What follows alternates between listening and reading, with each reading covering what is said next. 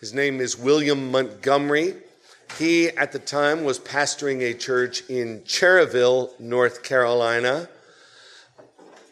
If you're familiar with that town, you're lying. You have never heard of it. Late in the summer of 2019, William suffered 13 strokes. He lost most of his eyesight. He lost all renal function, and he nearly went home to be with the Lord. But not only has the Lord been good to William in restoring his strength, but our dear brother is back in the pulpit and he is preaching again. So would you please join me in welcoming from North Carolina, William Montgomery.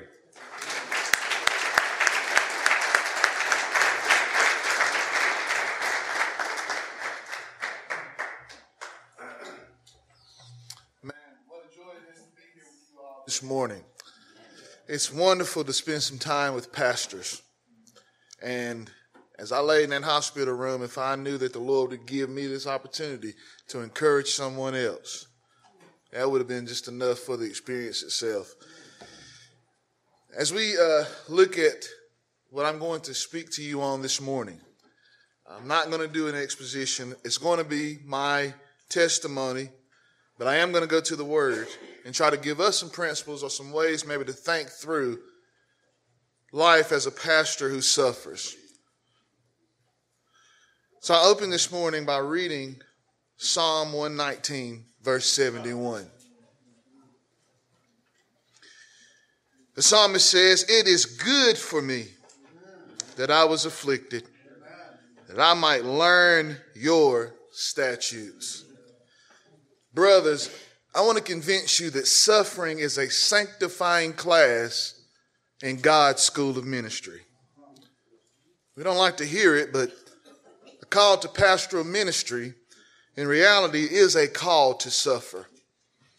Paul instructs his young son Timothy in the faith, "Yea, all who desire to live godly in Christ Jesus shall," not might, shall, not maybe, shall suffer persecution. It'll come from different angles. It'll come at different times, but trust me, it will come. It is my prayer that when this suffering comes, you will be prepared to not only endure the suffering, but to endure it in a way that pleases Almighty God. One day when the suffering comes in your life, I pray that you can join with the psalmist in 119:71 and say, "It was good for me that I was afflicted." The pastor's suffering is a topic I didn't think I would speak on.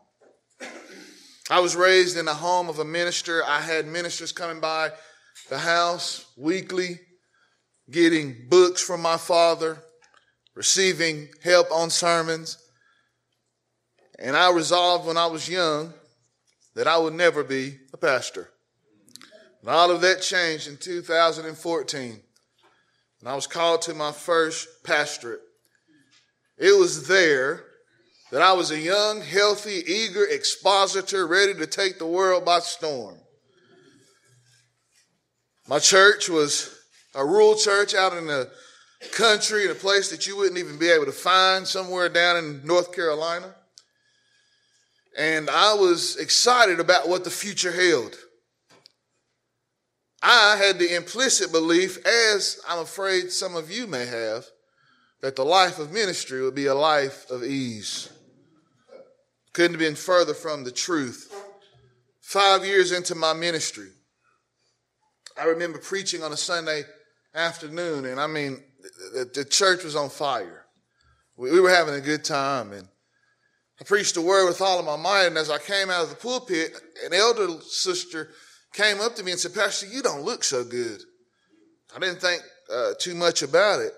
Later that week, in fact, that Thursday, my wife, who's a school teacher, had had orientation at her school, and she went to her school to do that. And so I took our children to their school. And as I walked into the building, I felt the pain go up my ankle, travel to my neck, the worst pain I'd ever felt in my life. As we stumbled around the school to try to get all of the supplies we needed for them to start the school year, I can remember laying out on the pavement in front of the school and saying, I need to go to the hospital. I called my sister. I said, Tiff, you got to take me to the hospital. And then I thought for a second, and maybe the Montgomery stubbornness or foolishness kicked in. And I said, well, I'll just go to football practice, and after that, I'll take the kids, take myself to the hospital. So we go to practice. We get to the house. My wife and I, we go to the emergency room, and there we are met with visible shock. The nurse, the triage nurse, looks at me, takes my vitals, and swiftly sends me to a room in the ER. And she said, Mr. Montgomery, you've just earned yourself a front line seat in the emergency room. My blood pressure was dangerously high. They told me I was going to have to stay in for the night. I get settled into my room. I start a round of heavy medications. And then I remember having this conversation with my wife before I was rolled into the ICU because they couldn't get my blood pressure down. I said, look, you just do whatever you got to do to keep me here. And we'll talk about it tomorrow. But brothers, I went to sleep, took a nap in that ICU room. And in my mind, I woke up 4 weeks later, an hour down the road in Charlotte, North Carolina, at a different hospital. As I wake up, I find out that as the blood work was taken in the first hospital, it was discovered that my kidneys had failed. I had no renal function. I required immediate dialysis. I lost a large percentage of my eyesight. My memory was gone. My wife and I have been together for 22 years. I know I'm young, but we've been dating for 22 years. We haven't been married that long. I remembered her as my girlfriend and not as my wife. As I'm sitting in the room, my children come running into the room. Daddy, Daddy. And I looked around like, what kind of joke are they playing on me? I don't have any kids. My son Landon said, Daddy, I'm your son. I live with you. You know me. I had no recollection of who he was.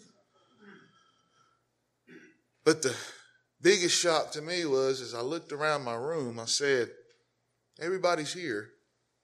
Mom's here. My cousin Mary, she's here. I said, where's Dad? Keep in mind, this is August 2019. My father passed away in July of 2010. And that's when the news was broken to me that he was no longer with us.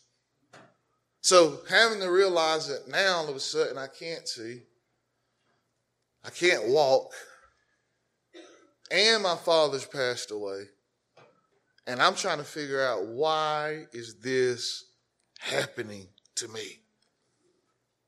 Is there some unrepentant sin that I'm caught up in? I'm racking my brain. Is there some sin that the Lord is trying to keep me from? Is it just the reality of life in a fallen world in which all of God's children are subject to suffering? I'm asking these questions why, and brothers, I would commend that practice to you. It's not so much that you question God, it's how you question God. We do not stand over top of God in a condescending judgment as if to cast aspersion on his decisions. We stand under God as one seeking true understanding. And I believe that if we ask God, he will help us to get some sense of why these things are happening. The exact answer as to why this happened, it never really came. I never got any crystal clarity about why I was suffering. But I do remember distinctly that a quote came to my mind from A.W. Tozer as I laid in that hospital room. Tozer writes, "It is doubtful whether God can bless a man greatly until he has hurt him deeply. God actually raises up storms in our lives to accomplish that deeper work of character. He says we cannot love our enemies in our own strength. This is graduate level grace. Are you willing to enter the school? Are you willing to take the test? And if you do, you must pass this test." I was aware that suffering is not to be unexpected, regardless of if you're in the ministry or not. Many of us who are good, solid, Bible preaching, Bible believing, Reformed, Baptists, or wherever denomination you're in, Christians, the rubber meets the road when what you claim to believe you're forced to live. It's easy to talk about what we think and what we believe, but in these moments when life grips you and won't let you go, it can kind of challenge your notion of everything. I can remember I would defend against charismatic doctrine, but I was trying everything when I was in that hospital room. I was naming it and claiming it and everything else. I was saying, "Son of David, have mercy on me." I remember asking that, "Lord, please." And then I began to try to reason with God. Don't judge me too quickly, because if you're not solid, if you're not ready for this moment when it comes, you don't know what depths you'll go to. I remember reasoning with God. God, people were telling me you're going to do great things. There's got so much ahead for you. You're going to go far and you're going to do great in the kingdom of God. And I thought, God, how in the world can I do it? Look at where you have me. I'm in rehab. I can't walk. They tell me I'm a pastor. I'm shocked. I'm like, how in the world can this be part of your plan? God has a way of dropping little doses of humor into situations like that. Sometimes you have to laugh to keep from crying.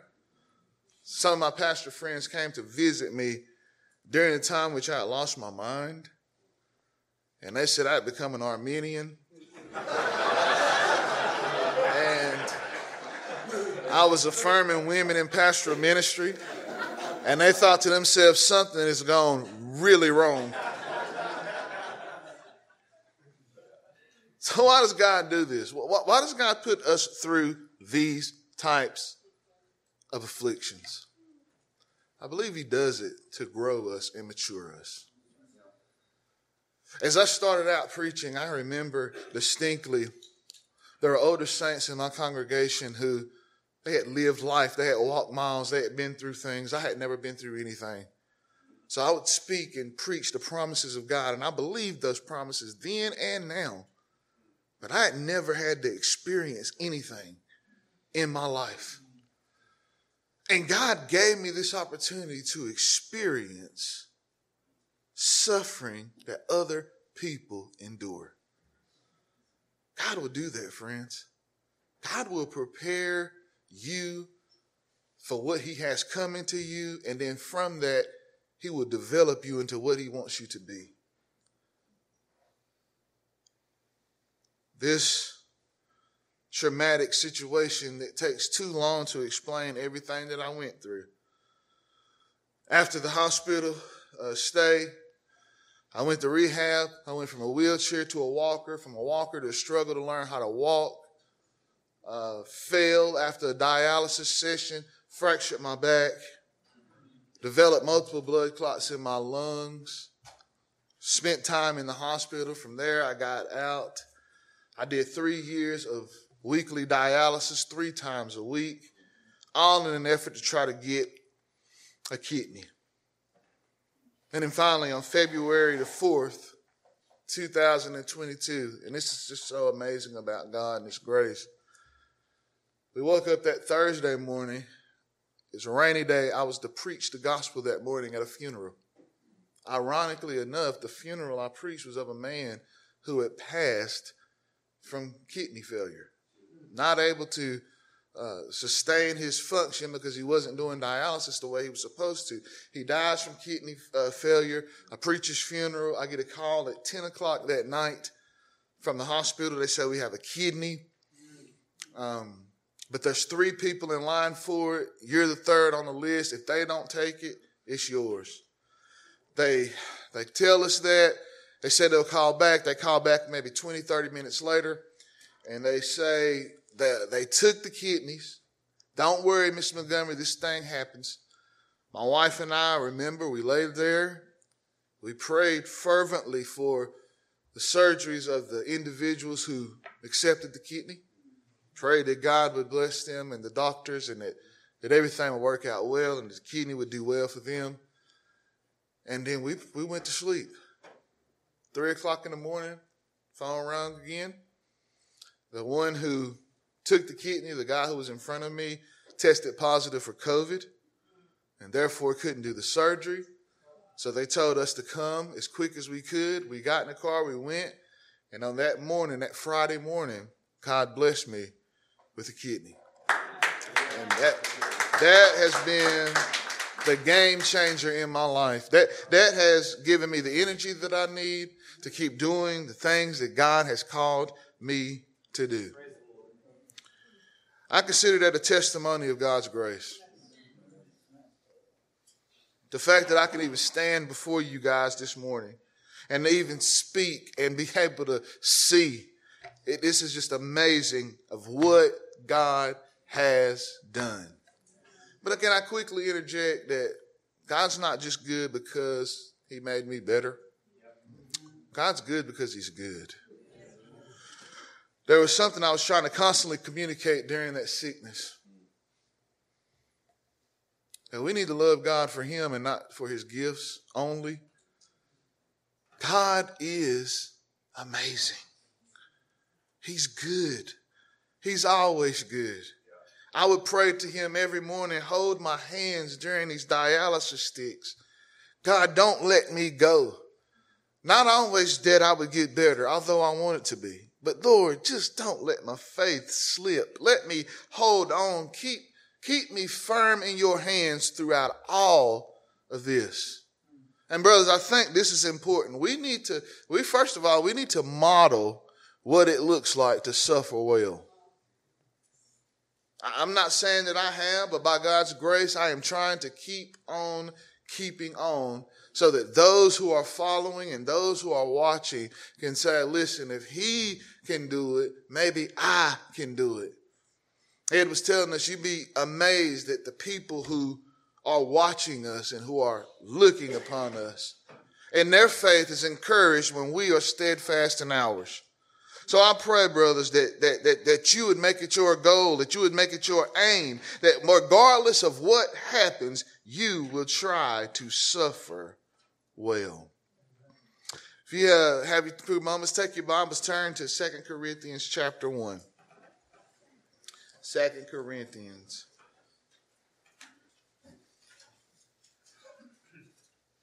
I want to lift up 3 lessons for us from this passage that we as pastors need to have tattooed on our eyelids. We need to always keep before us these 3 realities. Sanctification does not derive. A means of sanctification is not suffering in of itself. The means of sanctification is God's word and spirit. However, sanctification can be used in order to grow and mature us. And I have learned some deep lessons from the Lord during this season. And I come to 2 Corinthians as Paul has been my teacher over these past few years. And the first lesson that I have learned from Paul in the opening section of 2 Corinthians is the reality of God's sovereignty. In verses 1 and 2, the Apostle Paul writes, Paul, an apostle of Christ Jesus, by the will of God, and Timothy, our brother, to the church of God that is at Corinth, with all the saints who are in Achaia, grace and peace from God our Father and the Lord Jesus Christ. The Apostle Paul is writing to this beleaguered church in Corinth because there's been a fracture in the relationship. And in against that, in the backdrop, Paul has this anguish and this suffering that he's experiencing in his own life. And as I look to Paul, who, yes, is an apostle, I do see a model to pattern myself after in the ministry. What could make Paul sustain himself during this turmoil in Corinth? I believe it was this. He understood that he was placed in this situation by the sovereign will of God. Brothers, I told you I never really got an answer as to why I was suffering, but I did know this. I knew that I am where I am because God had placed me there. And friends, it is better to be in the will of God than anywhere else. I'd rather be with God in the boat on the storm than safe alone on the shore by myself. God had sovereignly orchestrated all things to put me where he wanted me to be. He had me in the church he wanted me to be in, with the people he wanted me to be with. Someone needs to hear that this morning. Pastoral ministry can be agonizing and difficult. There's members, sheep who bite. That there are problems that we cannot work ourselves around, and we may be tempted to leave and quit and give up. And we need to remember God has us where he has us for a purpose. God has a reason for putting you there. And God has promised to take care of us. Notice that this God is the Father of our Lord Jesus Christ. And if he's the Father of the Lord Jesus Christ, friends, that means he's your Father. If you have faith in the Lord Jesus Christ. If you have been united to Christ, then you have all of the benefits of the fatherhood of God. And here's one thing I know about God. He'll never leave. He'll never forsake. Friends and family may come near you during times of sorrow and trouble. But no one can be with you at all times. No one's with you when you're alone. And you're wondering to yourself, why is this happening to me? No one is with you when you're in those hospital rooms by yourself. Nobody is with you in your inner being when you are in the bed at night by yourself and you're wrestling, trying to figure out, God, what are you doing in my life? But God is with us. God is with us, and what motivated Paul is what must motivate us. It is this simple. God is in control. It's one thing to say it, brothers, but do we believe it? Do we trust that God is in control and God has our best interests at hand?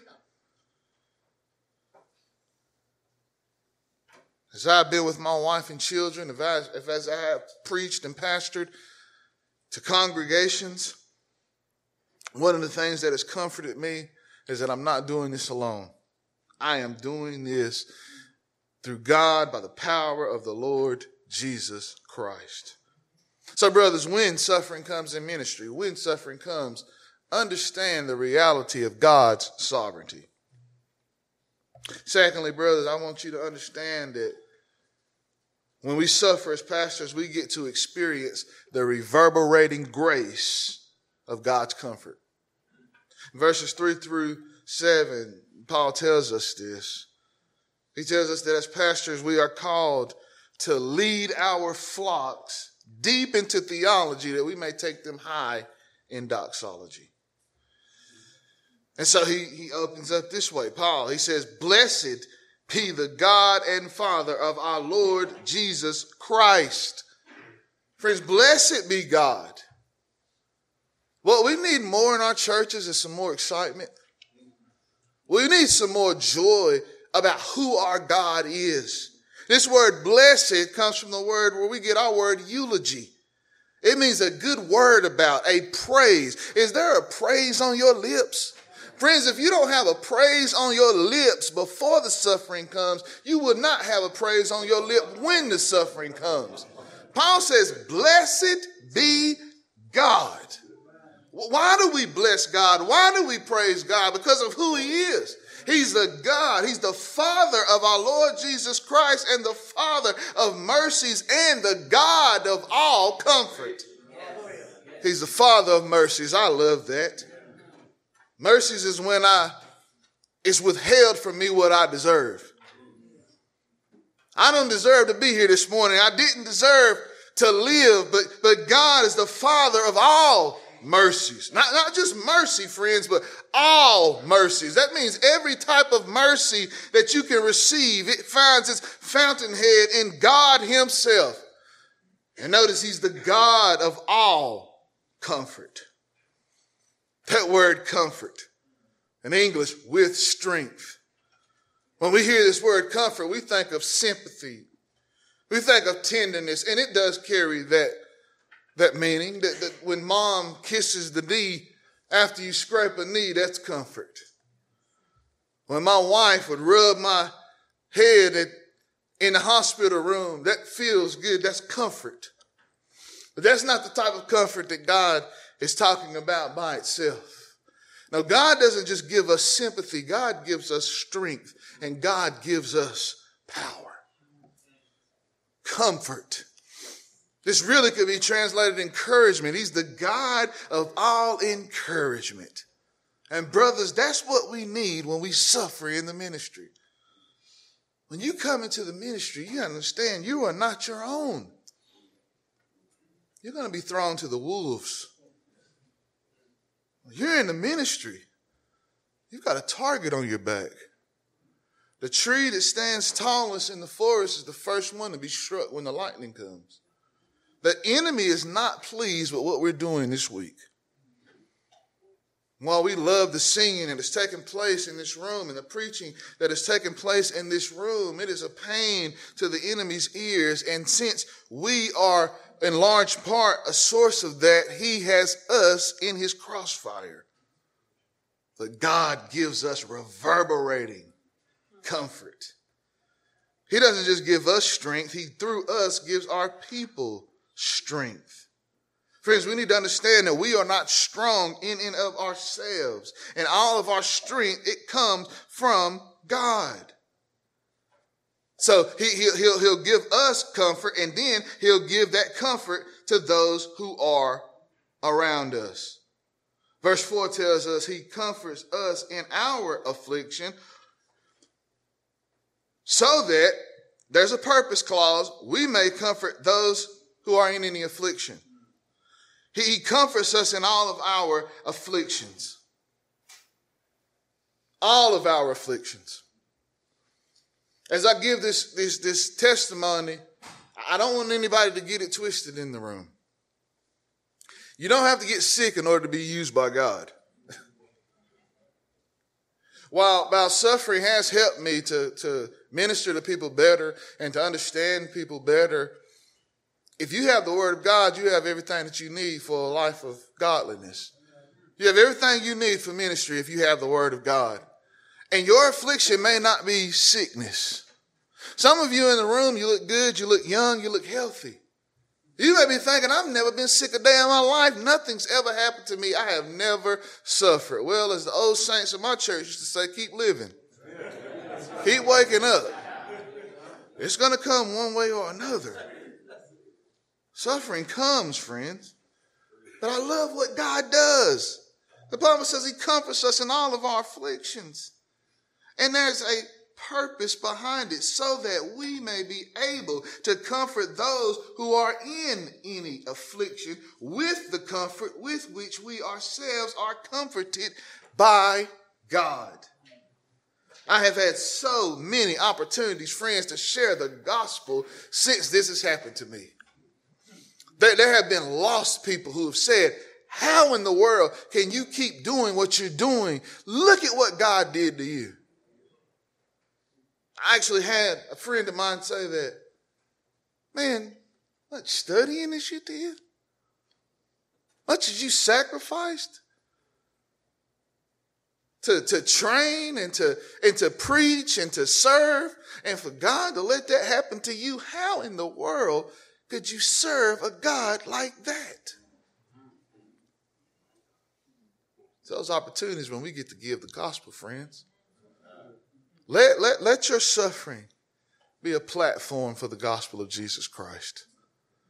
I shrink back at moments like that. I've had people that are in far worse situations in the hospital. I think of Carterly and John, who I just met this past week when I was in the hospital. He had 55% of his body burned. And as she's sitting there talking to me, I had the opportunity to ask her if she attends church anywhere. She lives near a fine pillar church that I was able to point her in the direction of, and she said she was a Roman Catholic, and she just wanted to know what is the difference between the Baptist faith and the Catholic faith. And my heart filled with joy. And as I left that situation, I thought to myself, if I had not had those strokes, maybe I wouldn't have met her. God is an amazing God in which he can take something that is an affliction to me and provide comfort to somebody else. She's sitting there wondering, how in the world does this man want to witness and talk about Jesus while he's in the hospital getting these infusions for a failed kidney? And that's when I have to remind her that we do not live for this life only. But we who are believers in Christ Jesus, we live for that life which is to come. Friends, are you living for the life to come this morning? Ministry will not be easy, but God will be good. So this is the beauty of this, that this reverberating grace just keeps circling and circling and circling. Verse 5 says, for as we share abundantly in Christ's sufferings, so through Christ we share abundantly in comfort too. This suffering of Christ that Paul talks about here is not his vicarious sufferings on the cross. That is finished. There is no need for that. We share in the sufferings of Christ because of this. We are followers of the Lord Jesus Christ. We are soldiers in his army. And if you are in this army, nobody leaves the battlefield unscathed. And so there's an extra measure of suffering that comes through us because of who we represent. Friends, my life would be a lot easier if I wasn't in the ministry. When I got sick, they put me on disability and I was at home. Could have been minding my own business. Could have been doing whatever I wanted to do, but what was I doing? Preaching, being rolled around in a wheelchair, preaching, at the dialysis center, witnessing. And I counted it an honor. I had read books and I had heard of how the disciples thought it was honorable that they were counted worthy to suffer for the name. Oh, brothers, what a glory it is to suffer for the name. What a joy it is to be able to suffer for the sake of Jesus Christ. To have a dialysis tech come up to me and say, hey, Mr. Montgomery, can you come talk to this guy? He's scared. He's afraid because he's worried about doing dialysis because he's not sure if something will happen to him or not. Can you come talk to him? Because they knew that I was a minister of the gospel there. Or the social worker who did not believe in God, who came around and she did the workup on everyone in the room just to check their mental health and their mental care. And she had my chart and she knew everything that had happened to me. And this is not a brag on me, friends. This is a brag on God. Because I can't explain how it happened. But she was like, I've read your chart. How in the world do you not have any mental distress? How do you feel, Mr. Montgomery? How do you feel? I said, I feel good. Really? I said, yes, ma'am. I'm preaching Sunday.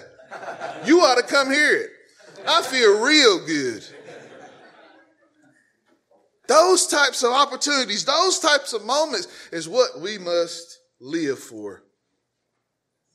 We must live to share this good news of the gospel. Paul says we get to share this news and also get to see it reverberate around the congregation and around others who are around us. And when we can speak the truth to people, our hope for them is firm. Verse 7, it is unshaken. Why? Because we know that they share in our sufferings and will also share in our comfort. Oh, I love it.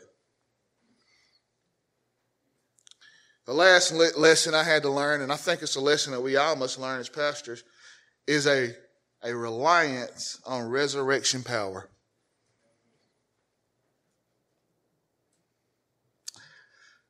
I came to truly understand that I am immortal until God is done with me. Friends, there's nothing that can happen to you. Nothing can befall you. God is in control. And God will sustain you and keep you until the day you close your eyes and take your last breath. And even if you die, there's good news. As we'll see, God raises the dead. Listen to what Paul writes. Verse 8, for we do not want you to be unaware, brothers. We're not keeping you in the dark. We don't want you to be unaware of the affliction we experienced in Asia. For we were so utterly burdened beyond our strength, that utterly burden that speaks of this pressure that was on top of Paul. It doesn't tell us exactly what he was going through, and I'm glad it doesn't tell us exactly what he's going through, because you can insert your situation into that. I was greatly burdened beyond my strength. There's nothing I can do. Nothing I can do. He says, he was so burdened, he despaired of life itself. He said in verse 9, indeed, we felt that we had received the sentence of death. As a part of my story that's left out, a man who was a doctor for my father, he came into the room and he was telling me, basically, I'm going to treat you just like your dad. It's probably going to go the same way. I'm going to give you some medicine for a little bit, and then it'll work for a little bit, then it'll stop working, and you'll probably die. That's what he told me. And I had the sentence of death within myself. I was as good as gone. But it was a reason for that. But that was to make us rely not on ourselves, but on God who what? Raises the dead. Self-reliance is a dangerous sin in the ministry. I don't care how many degrees you got. I don't care how good you look. I don't care how many people attend your church or how many accolades you gain in ministry. Self-reliance will kill your ministry. Friends, you are absolutely nothing. He is everything.